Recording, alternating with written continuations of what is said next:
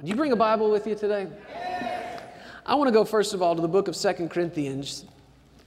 2 Corinthians chapter 4. We'll begin in chapter 4. And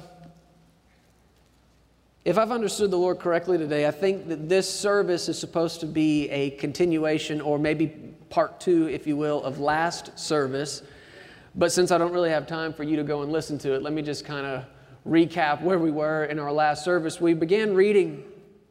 We'll just look at verse 7. It says this, 2 Corinthians chapter 3, verse 7. We have this treasure in earthen vessels, that the excellence of the power may be of God and not of us. We are hard pressed on every side, yet we're not crushed. We're perplexed, but not in despair, persecuted, but not forsaken, struck down, but not destroyed. Verse 10, always carrying about in the body the dying of the Lord Jesus, that the life of Jesus also may be manifested in our body.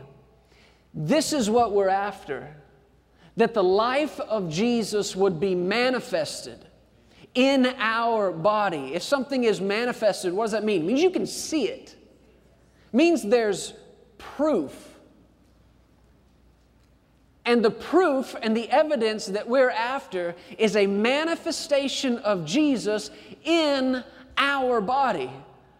Now, you read that any way you want to, and I think it comes out great on the other end. Our body. We each have an individual body.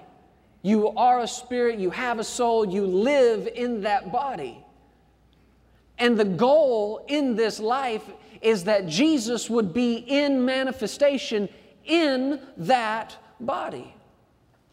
Now, when your body has symptoms of sickness or disease, or you're feeling a way that you just don't like, or you've been diagnosed with something, I want you to begin just to change your thinking just a little bit. And instead of saying, I need healing, or instead of saying, pray for me for healing. Now, there's nothing wrong with any of those things. I'm just asking you to change your thinking a little bit. Think this first. What you're in need of is a manifestation of Jesus. I mean, isn't that what healing is? Healing in your body is nothing more than a manifestation of Jesus in your body. And that's what you and I are after in this life. That's our greatest aim, our highest goal is a manifestation of Jesus in us to the outside of us. That's what the word transformed means. It means to take the inward condition and make it the outward one. To allow what's going on in you to come out of you. For Jesus to be in manifestation in your body. But you and I both know that you're not just a body, you're part of a body. Right? I mean, here we sit this morning as a body. This church, we are a body. And the greatest aim, the highest goal of this church should also be Jesus in manifestation in this body. Anybody with me this morning? Are you hearing me? I mean, is there something better than that? Is there something higher than that? What greater thing could happen to this church, this body of believers, than to have Jesus in manifestation in this body? Everything else, I almost said everything else pales in comparison, but no, listen, everything else is in that. Everything is in Jesus being manifested in this body. But even take it a step further than that, it's not just your individual body, it's not just this body here. You and I are part of the body of the Lord Jesus Christ. And what this world needs more than anything, more than any desire, more than any wish, more than any goal, this world needs a manifestation of Jesus in His body, the global church. Amen? I mean, what more do we need? Jesus said in John chapter 14, verse 21, He said, if you have my words and you keep them, my Father loves you. He said, and I will love you, and I will manifest myself to you. Once again, what's better than that? So don't think I need healing. Don't think I need provision. Don't think I need these individual things. What you and I are in need of, if a need arises, is just a manifestation of Jesus. Jesus, I believe I receive a manifestation of you in this body, ministering healing to this body. Come on, say amen if you're with me this morning. Notice what he said here in verse 10, that the life of Jesus also may be manifested in our body. But I want to draw your attention to something. Look at what he said. Look at what he said that in the middle of. Back to verse 8. We are hard pressed. Everybody say those two words. Hard pressed. He said we are hard pressed on every side. I know you know what that's like. Hard pressed on every side. You know what that is? That's pressure. That's pressure. And the Lord has been dealing with me for, I don't know, several weeks, couple of months now, and it's coming out in our times of ministry, but I see it so clearly that too many of us are living, we've just become accustomed to living under constant and consistent pressure. And you get so used to something that you don't even realize it's happening. You don't even realize that you're moving from one pressured decision to another. Making one financial decision out of pressure and going right into the next one. And the next financial decision you make it out of pressure. And then you make another one out of pressure, out of pressure, out of pressure. And he said, we are hard pressed on every side. I'm not talking about living your life day to day and something comes up and, oh, this wasn't on the plan, but you know, we can just make this adjustment and change and everything's fine. I'm talking about every direction you look, front, back, left, right, up, down, every side, pressure coming in on you. That's financial pressure. That's marriage pressure. That's family pressure. That's pressure at home, pressure at work, pressure everywhere you look, everywhere you go. And he's saying we are hard pressed on every side. I want to make the same statement to you that I made in the last service, but I want you to know before I say it, I mean this. And I'm not just using words flippantly. I want you to know I mean every word of what I'm about to say. I hate pressure. I hate it. Why? God's not in it. I said, God is not in pressure. That's not how He leads. That's not how He operates.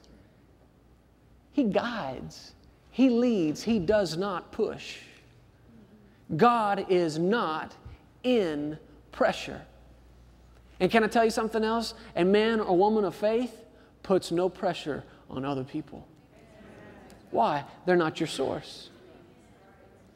And the reason it's such a dangerous thing is because pressure goes hand in hand with fear.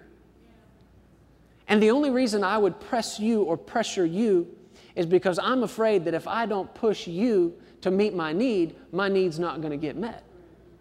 See, there's fear there. Why would a man or woman stand in the pulpit and when it came time for offering, stand up and start putting pressure on people?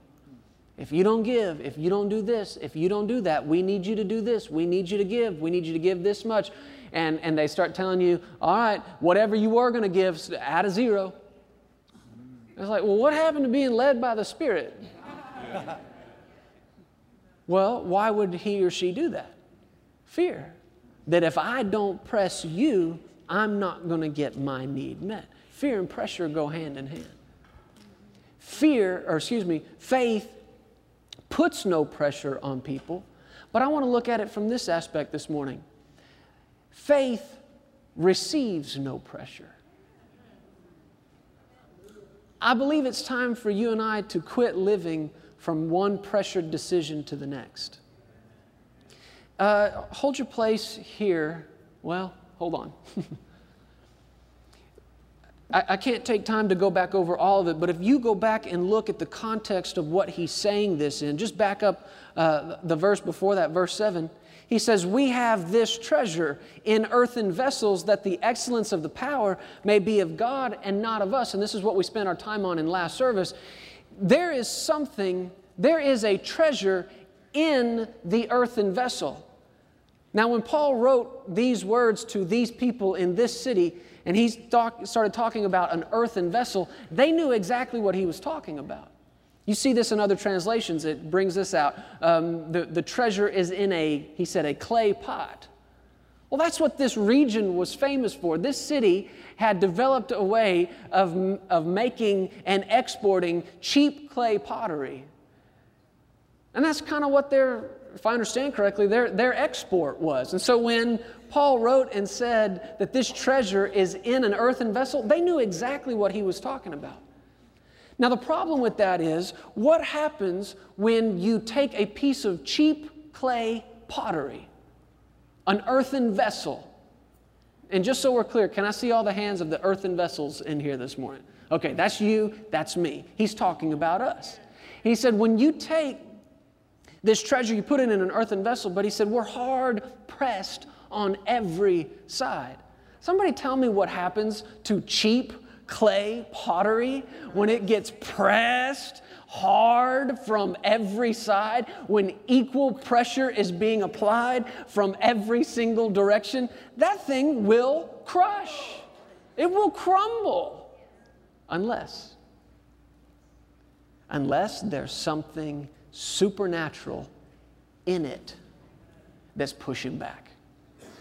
And he said, we have this treasure. What treasure was he talking about? Well, keep reading backwards.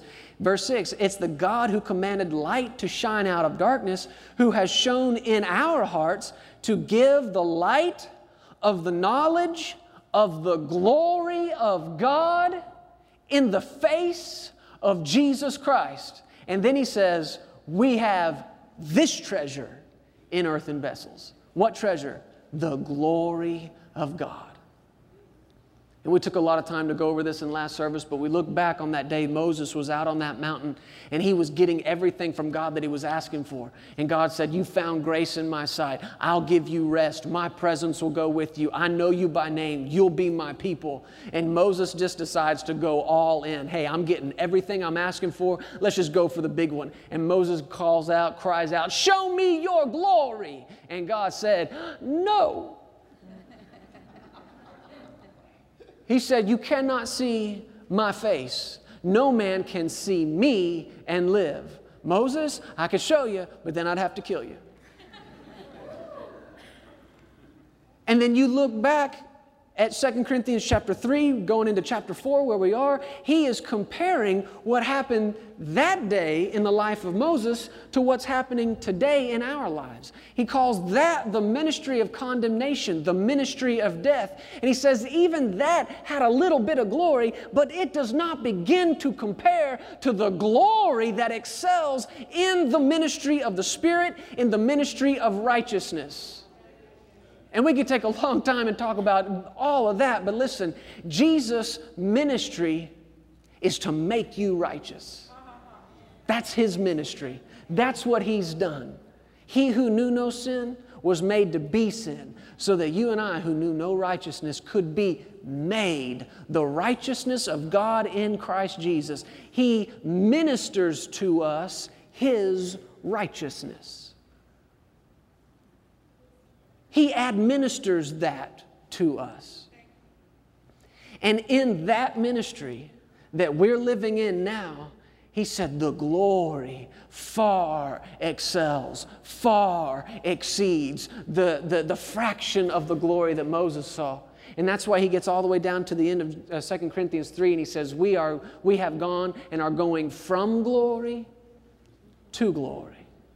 From that partial, incomplete one to this one, where we are beholding as in a mirror the glory of God and being transformed into the same image from glory to glory.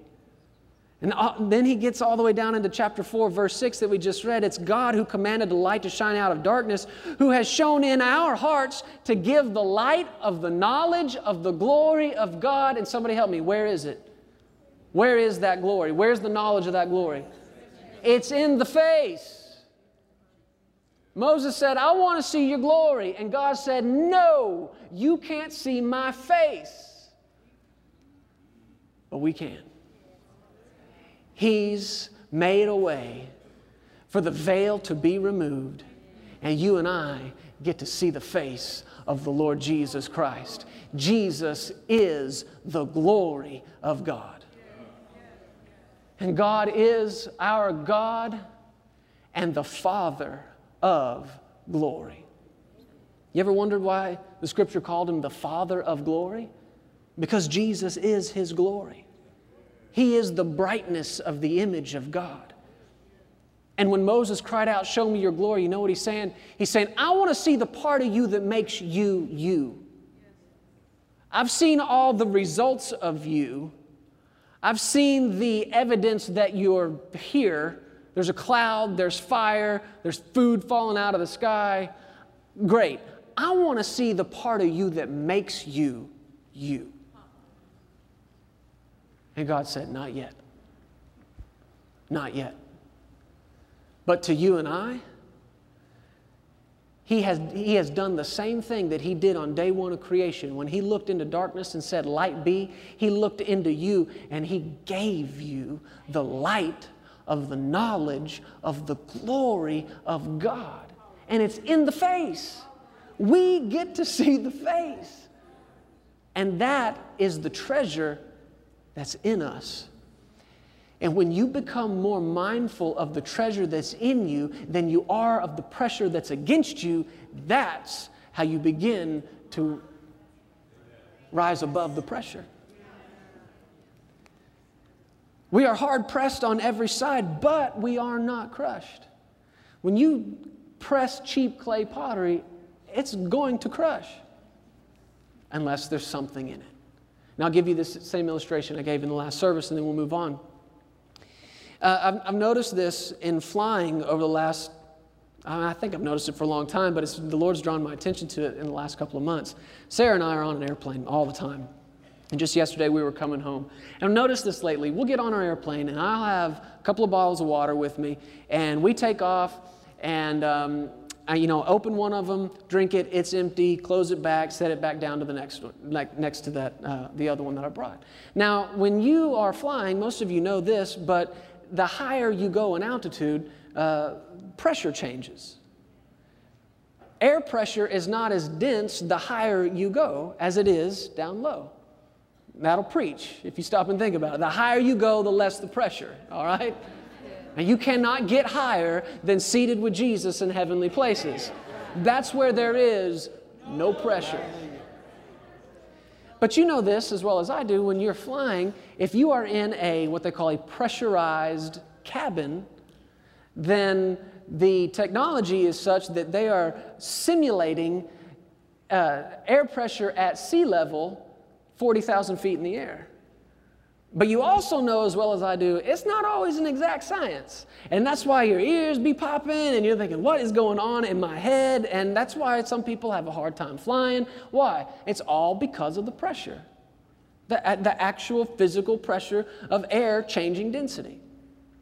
And I noticed this when I have those 2 bottles of water sitting there. When we begin our descent, coming down out of 41,000 feet somewhere, and we start descending, I look over, and that one that was empty, without me touching it, has just begun to crumble and crush and cave in. Has anybody ever seen that before? You notice that flying? It happened to us yesterday coming home. You didn't even have to touch it. You just look over and it's almost as though somebody reached over and just crushed the whole thing.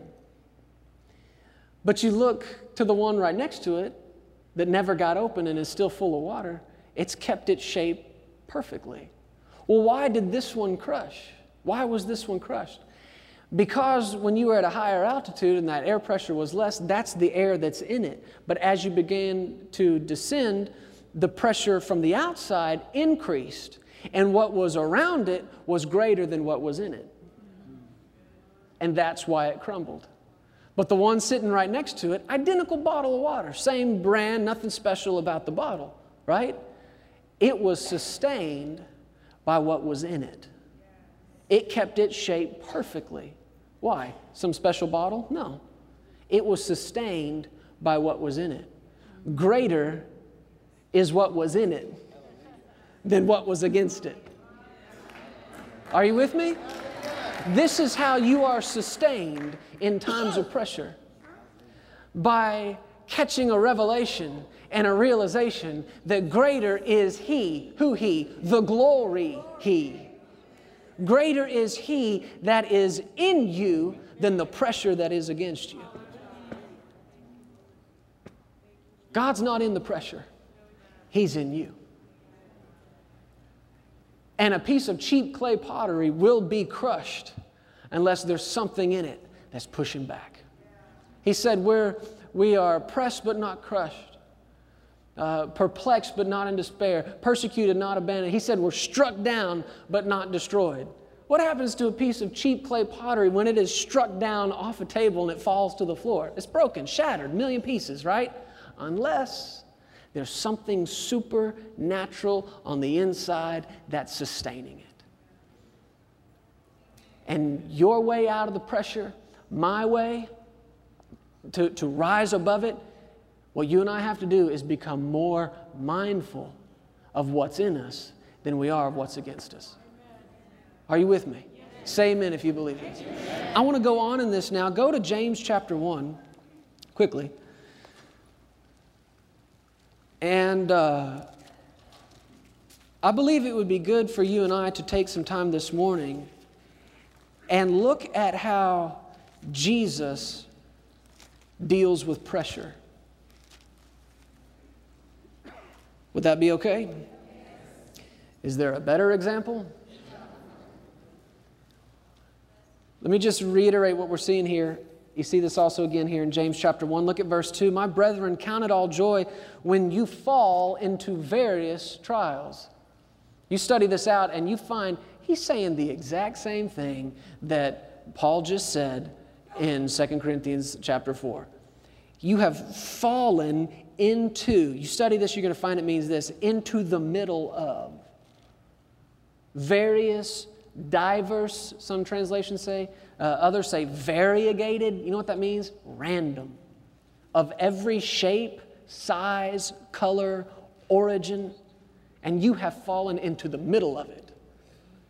This is what it is to be pressed on every side. This is not just having a snafu or hiccup in your day. This is money pressure, family pressure, job pressure, financial pressure, and you cannot find your way out of it. And that's what pressure comes to do. You ever notice this? That pressure shows up in your life and forces you to pick between two bad choices? That's what pressure comes to bring you. Two bad choices. And says, here, you pick between bad and worse, but those are your only options. That's what pressure comes to tell you. And then it'll add on top of that, pick now. Pick now. And he says this is the same kind of thing you've fallen in here. You've fallen into various temptations, various trials, and this is your way out of it. Notice this, verse 3, knowing that the testing of your faith produces patience. But let patience have its perfect work, that you may be perfect, that you would be complete, lacking nothing. Have you ever stopped to imagine you lacking nothing? What would you look like if you lacked nothing? What would your life look like if you were complete and perfect? Well, nobody's perfect. First of all, wrong. Jesus is. And second of all, you have been made perfect with His perfection. And that's what's in you. Now, maybe you haven't learned how to draw it all the way out yet in every situation, and neither have I, but listen to me, quit saying nobody's perfect. Well, that's not your excuse for everything, okay? And most time people aren't expecting perfection. They might just be expecting kindness. That's another message, all right. But quit using that. Because here you have a way to perfection. Now, it doesn't mean flawless, but it means complete. It means mature. It means full grown. And what is that way? It's letting patience have its perfect work. Patience. When I say patience, most of you immediately you think waiting, right? That is the word that's synonymous with patience. And that's why people don't like to talk about it. That's why people are so often just sort of say like, well, some people have patience, some people don't. I don't, so, sorry, nobody's perfect. But we got to quit treating patience like it's optional. I heard Brother Keith say it like this: you only have as much faith as you have patience. Because when your patience runs out, your faith has run out. Let me just really simplify it for you. Faith is just believing. And people talk about the different places of their faith. Well, I don't have faith for that. I have faith for this, but not faith for that. And I can't really say that I understand all that, because honestly, faith comes by hearing. And if you've got a word from God on something, guess what? Faith is present. And you can believe. If you have the ability to hear words coming out of my mouth and then repeat the words that you heard, do you have that ability? Could you do that if I were to say this after me? Could you hear me and then say it? Yeah, you could. You can have great faith. That's what faith is. It's hearing what He's saying to you and saying what He said to you. That's faith. And somewhere along the way, it's gotten complicated. But faith is not complicated. But notice this, I believe it's in the book of Hebrews that says, through faith and patience, they inherited the promises. Through faith and patience. Everybody say faith, and patience. See, these two go together. And there is an element of waiting that's involved, but there's got to be some mind renewal. There's got to be a change in our thinking about patience. Patience has less to do with waiting and more to do with the condition in which you wait. And a lot of times through Scripture, you see the same word translated patience, also translated endurance. So faith is believing, patience is continuing to believe. Faith is believing, patience is the refusal to quit believing. Faith is saying amen in here this morning. Patience is saying amen again tomorrow morning and Tuesday and the next day. Faith is believing, patience is continuing to believe. The psalmist said, I would have fainted. I would have lost heart. I would have quit from what? Pressure. That's what pressure comes to get you to do. In my heart, I'm shaking you right now. That's what pressure comes to get you to do, to quit, to change your path, to take a different way. And he said, I would have quit, I would have lost heart, I would have given up if I had not believed to see the goodness of the Lord in the land of the living. You want to know what the very next verse is? Wait, I say, on the Lord. Can you see the connection here? He said, wait on the Lord. Take courage. The Lord will strengthen your heart. Wait, I say, wait on the Lord. There's power in that. There's power in waiting if you will wait in the right condition. Patience defined literally means cheerful endurance.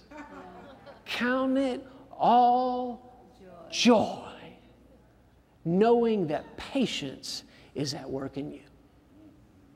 You've fallen into the middle of stuff, pressures all around you, everywhere you look, from every direction, every arena of life, and it's just pushing and pushing and pushing. And most people count it anything but joy in the middle of that. How are you going to count it joy? Well, joy comes from knowing something. The same way true faith comes from knowing the word that you have from God. Joy comes from knowing something. Count it all joy, knowing. that the testing of your faith produces patience. Let patience have its perfect work, that you may be perfect, complete, lacking nothing. Thank you, Lord. Through faith and patience, they inherited the promises. I'm so glad he used that word inheritance. I think the word inheritance is a perfect picture of grace. Let me think about it.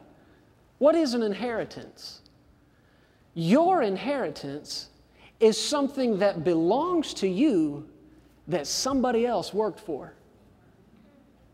Oh, come on. Are you hearing me? Your inheritance, let's get personal.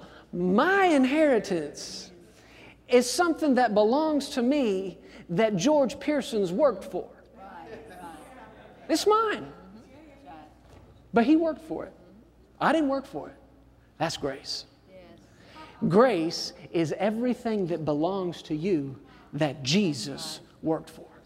Amen. And he said through faith and patience we inherit the promises. Do you remember the story that Jesus told? We call it the prodigal son. A young guy comes to his dad and he says, "Father, happy Father's Day, give me the portion of goods that falls to me." What's he asking for? In a word, what is it? His inheritance. And really, I guess there's nothing wrong with that because it's his. But there's timing involved here. Inheritance has to do with timing. Talk about a serious lack of patience for this young guy to go to his dad and say, "Dad, I literally cannot wait till you're dead." No patience. So go ahead and give me what's mine, but I want it now. And it nearly killed him. Can I just suggest to you that the thing that you've been seeing as a money problem may have nothing to do with money and just more to do with timing?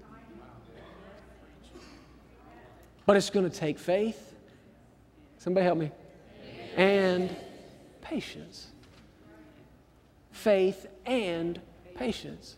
I was looking at that story, that young man, that serious lack of patience, and thinking about that. And the Lord ministered that to me, just some vision that the Lord had put inside Sarah and I in our ministry and what He wanted us to do. And we thought, yeah, this is awesome. And it's probably going to happen like tomorrow. And it didn't. Yeah. And I'll just be real honest with you. We saw a piece of property that seemed real good to us. I mean, it looked like what we needed to do what the Lord was putting in our hearts to do. And this is in another place, and we're thinking about building and this the vision's just getting bigger day after day. And we're looking at it, and here we are, I think at that point, probably less than 2 years into our own ministry. Now, the price tag on this property is a cool $4 million. Did I have that? No, I did not. But you know, I'm a faith guy, right? I mean, I've grown up in the household of faith. So that doesn't bother me. I'm a possessor, man. A possessor of heaven and earth. I'm a joint heir with the Lord Jesus Christ. That ain't nothing, right? And I'm excited about it. And we're looking at, oh man, maybe this is it. Maybe, oh, this could be it. This could be it. And then that property sold, and not to us. The cool thing was it didn't impact us in our souls. I mean, I'm just so thankful. We've heard enough and know enough and experienced enough about God to know that nothing's the end of the world. And we just began to move on, and the Lord began to show us, look, I wanted you to see that. I needed to get your vision up. I was just showing you a part of the vision. And the vision began to grow to the point we realized that place would never contain the whole thing. Now, let me say something to you that I bet you've never said before in your life. And that is this. I am so thankful I did not have $4 million. Anybody ever said that? I'm so glad I didn't have $4 million. Woo! No? Nobody? I am. I am so thankful that we did not have $4 million. Why? Because there's potential that because of a serious lack of patience, we could have made a $4 million mistake. Right, exactly. And I'm before the Lord on these things, and he said, Jeremy, this has never been about the money. It's been about the timing. It's been about the timing. Your inheritance will come through faith, yes, and patience. Faith and patience. Do you remember that verse? It's probably not far from where we're looking there in 2 Corinthians, I believe. He said, eye has not seen, ear has not heard, nor has entered into the heart of man the things that God has prepared for those that love him. It's interesting, you look it up in the cross-reference of your Bible, you're going to find that he's quoting a scripture out of Isaiah. And you go look it up in Isaiah chapter 64, and this is what it says. He says, ear has not heard, eye has not seen, a God like you who works for those who wait on him. Nobody's ever seen a God like that. Nobody's ever seen a God like that. Nobody's ever even heard of a God like that who would go to work on behalf of the ones that will have enough faith and patience to wait with cheerful endurance. Now remember, this is our way out of the pressure. I'm not talking about pressure going away. I'm talking about your way out of it. Because the pressure's on. And the pressure comes. And it continues to come. And it's like it doesn't quit. I mean, that is definitive pressure. It just comes in and in and in and crowds you, trying to take away all your choices and all your options. But I want to talk for a few minutes about how Jesus responds to pressure. I don't know that we have time to turn to all of these, so just listen to me. Jesus, in the book of John, chapter 11, you'll remember this. He's in another city, and word comes to him that Lazarus is sick. The one who you love is sick. Now, before you go any further in the story, put yourself there. How do you respond? What's your immediate reaction? Because if you look at what Jesus did, Jesus, and I guarantee you this was a panicked word, Jesus, the one you love, is sick. So you know what Jesus did? Nothing. He waited where he was for 2 days. Jesus is unresponsive to the pressure of time. See, most people are living their lives pushed and pressured by that stupid clock on the wall, or the one on their arm, or the one in their pocket, or the one that's dinging every so often. You got another place to be, you got another place to be, you got another place to be. And time pressure comes to you and tells you one of two things. Either you're almost late or you already are. And that could be on a day-to-day basis, or that could be the voice of the pressure of time in regards to your whole life. You're about to run out of time. You want to do this, you better do it now. You're getting old. Have you looked at yourself lately? You're about to run out of time. Or it'll come to a young person and say, you're just going to have to wait. It's not your time, it's not your time, it's not your time, it's not your time, but it's pressure. Either way, it's pressure. It's pressure. And it'll come to some people, depending on what stage they are in life, and this is the big time pressure. You're too late. God can't use you. You're too late. You let too much time go by. You're not a young man anymore. You're not a young woman anymore. You're too late. That's what time pressure comes to tell you. And these people came to Jesus and said, the one you love is sick. And he waited there for 2 days. Let's define patience, shall we? Patience is the art of living unresponsive to pressure. Because pressure is going to come, but you don't have to respond to it. And he waited, and he waited, and he waited until he said, okay, we can go. What do we know about Jesus? He does not do anything unless he sees his Father do it. He does not say anything unless he hears his Father say it. And this is why so often in his teaching you hear him talking about having eyes that see and ears that hear. Why would that be such a big deal? Because if you don't have eyes that see and ears that hear, you can't do what you see your Father do. You can't hear what you would hear your Father say. Why? Because you can't see or hear. But Jesus lives by this. This is the key to the success of his ministry and the fulfillment of what God put him here to do, the ability to see and hear clearly. And then finally he says, okay, let's go. And he shows up in Lazarus' town, and Lazarus has two sisters, Martha and Mary. And Martha runs out to him and meets him and said, Lord, if you had been here. What's that? Come on, what is that? It's pressure. It's pressure. It's time pressure telling Jesus, you're too late. But Jesus, do you think Jesus lived by faith and patience? He's not going to go until he sees his Father go. And he looked back at her and he said, do you believe, essentially he said, do you believe that I am who I say I am? And she said, I believe you are the Christ, the Son of the living God.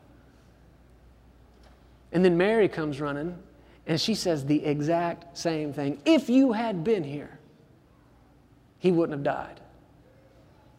I think it was Martha that said, I believe, he'll rise again in the resurrection. And Jesus said, forget the resurrection. I am the resurrection. Do you believe that? He said. And then Mary, you're too late. And Jesus said, roll away the stone. And what did they say? Lord, it's been 4 days. What is that? It's time. You're too late. And he turned around. Watch this. Are you ready? We're going to start connecting some dots right now.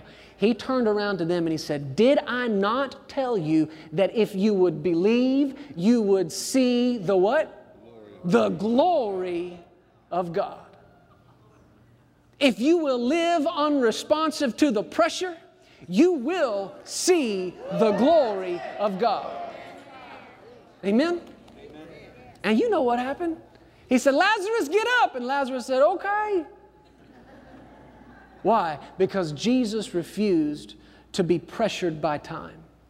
He's not going to let sickness and disease tell him where he has to go. He tells sickness and disease where to go, but it's not the other way around. Unresponsive to the pressure of time. Do you have just another minute? I know I'm keeping you long today. You came to the second service. You had to know.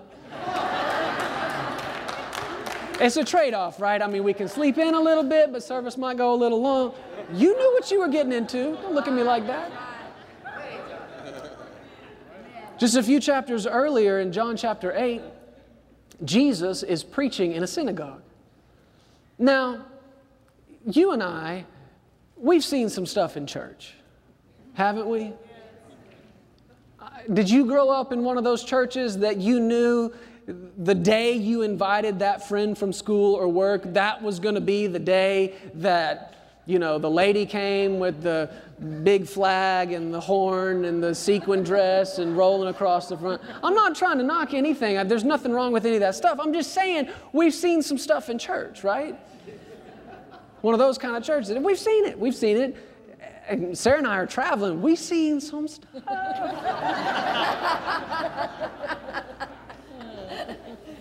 But Jesus, this day in church, what he saw does not compare to anything I've ever seen in service. Because he's standing there preaching, and in the middle of his sermon, all the religious leaders come busting into that place, and they have got a half-clothed woman, and they interrupt everything, throw her down in the middle, in the midst. This is pressure.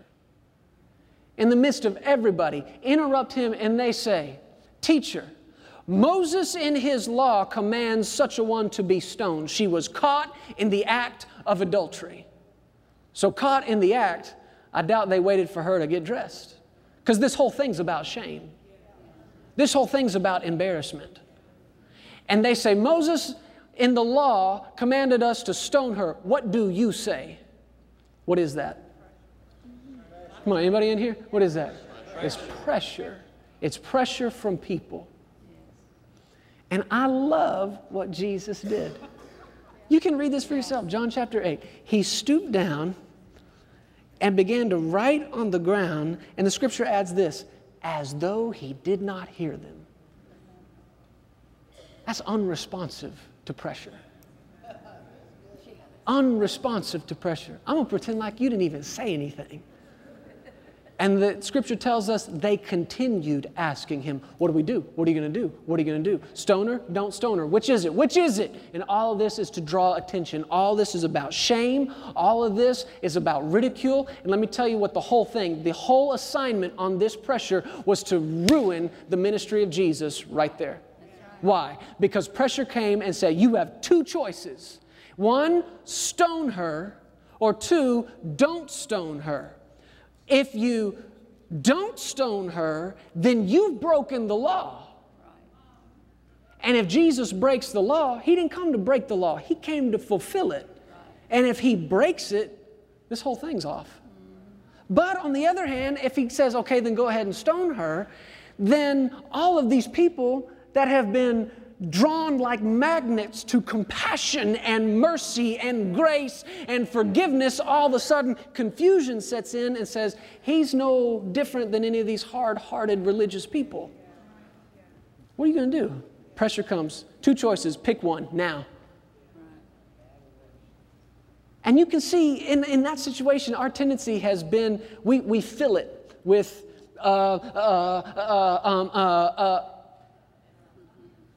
we need to learn to get comfortable with some awkward silence. Yeah. Because just because they're demanding an answer from you doesn't mean you have to answer. Jesus didn't answer. What did he do? Waited. The same thing he did in waiting in that town before he went to Lazarus. Waited. Waiting on the wisdom of God.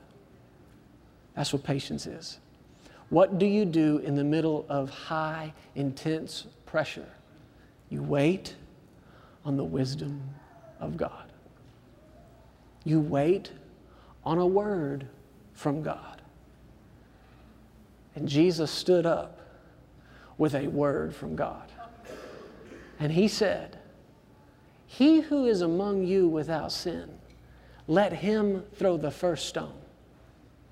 And what happened?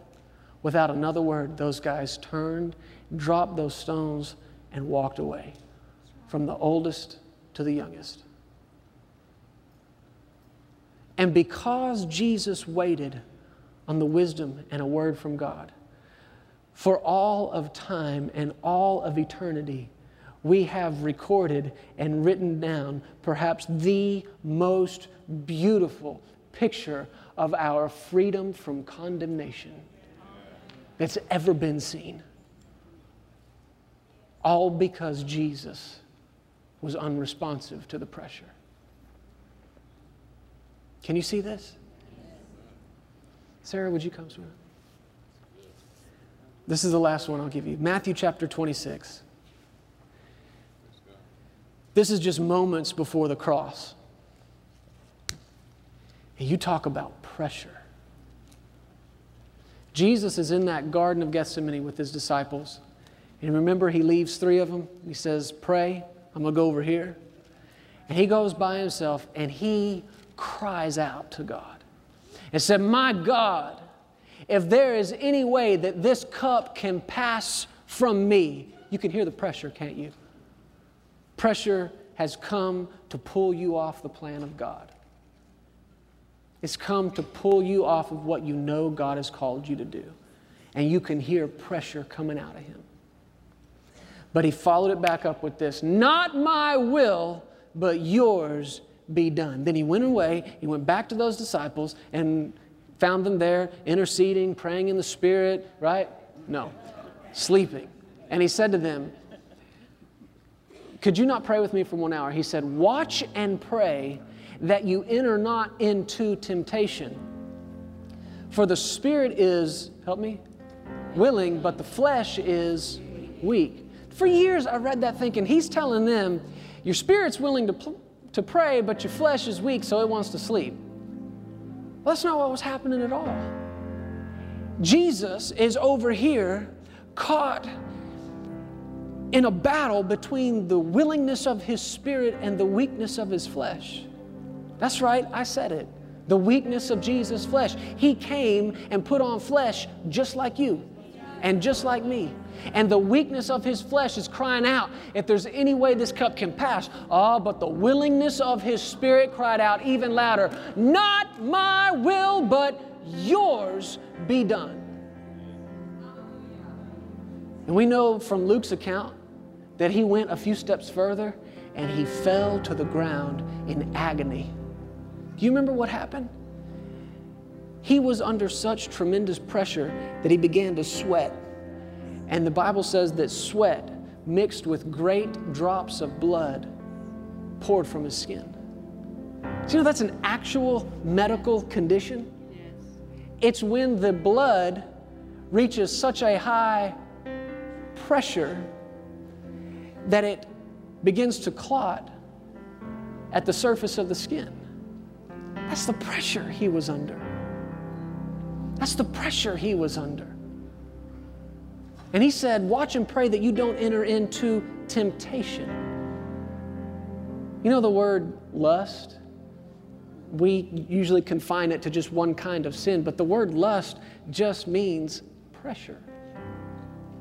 That's what temptation is. Yes. Temptation is nothing but pressure. It's pressure on the weakness of your flesh. So how do we get out of that? Same way we deal with anything else. Looking unto Jesus. Seeing therefore, since we are surrounded by such a great cloud of witnesses, let us lay aside the weight. What's weight? It's pressure. Let us lay aside the weight and the sin that so easily besets us. And let us run with patience. Other translations say endurance. The race that is set before us. Okay, how are we going to do that? Looking unto Jesus, the author and the finisher of our faith, who for the joy that was set before him. Oh, there's the joy again. There's the joy again. Count it all joy. For the joy that was set before him, what did he do? Anybody remember? Endured the cross and despised the shame. He endured. Endurance, patience, the refusal to quit. Patience isn't just you waiting. Patience is this supernatural glory of God that rises up on the inside of you and refuses to quit believing. And for the joy that was set out in front of Jesus, he endured. You were that joy. I was that joy. And because of us, he endured the cross. When pressure comes, financial pressure, time pressure, money pressure, pressure from people, pressure from situations, you get more mindful of the glory of God that's in you. Greater is he that's in you than he that's in the world. And you get your eyes on Jesus, you get them off the problem, off the pressure, and onto him. And patience will have its perfect work in you. And you are coming out on the other side of this thing perfect, complete, lacking nothing. Amen? Thank you, Lord. Close your eyes.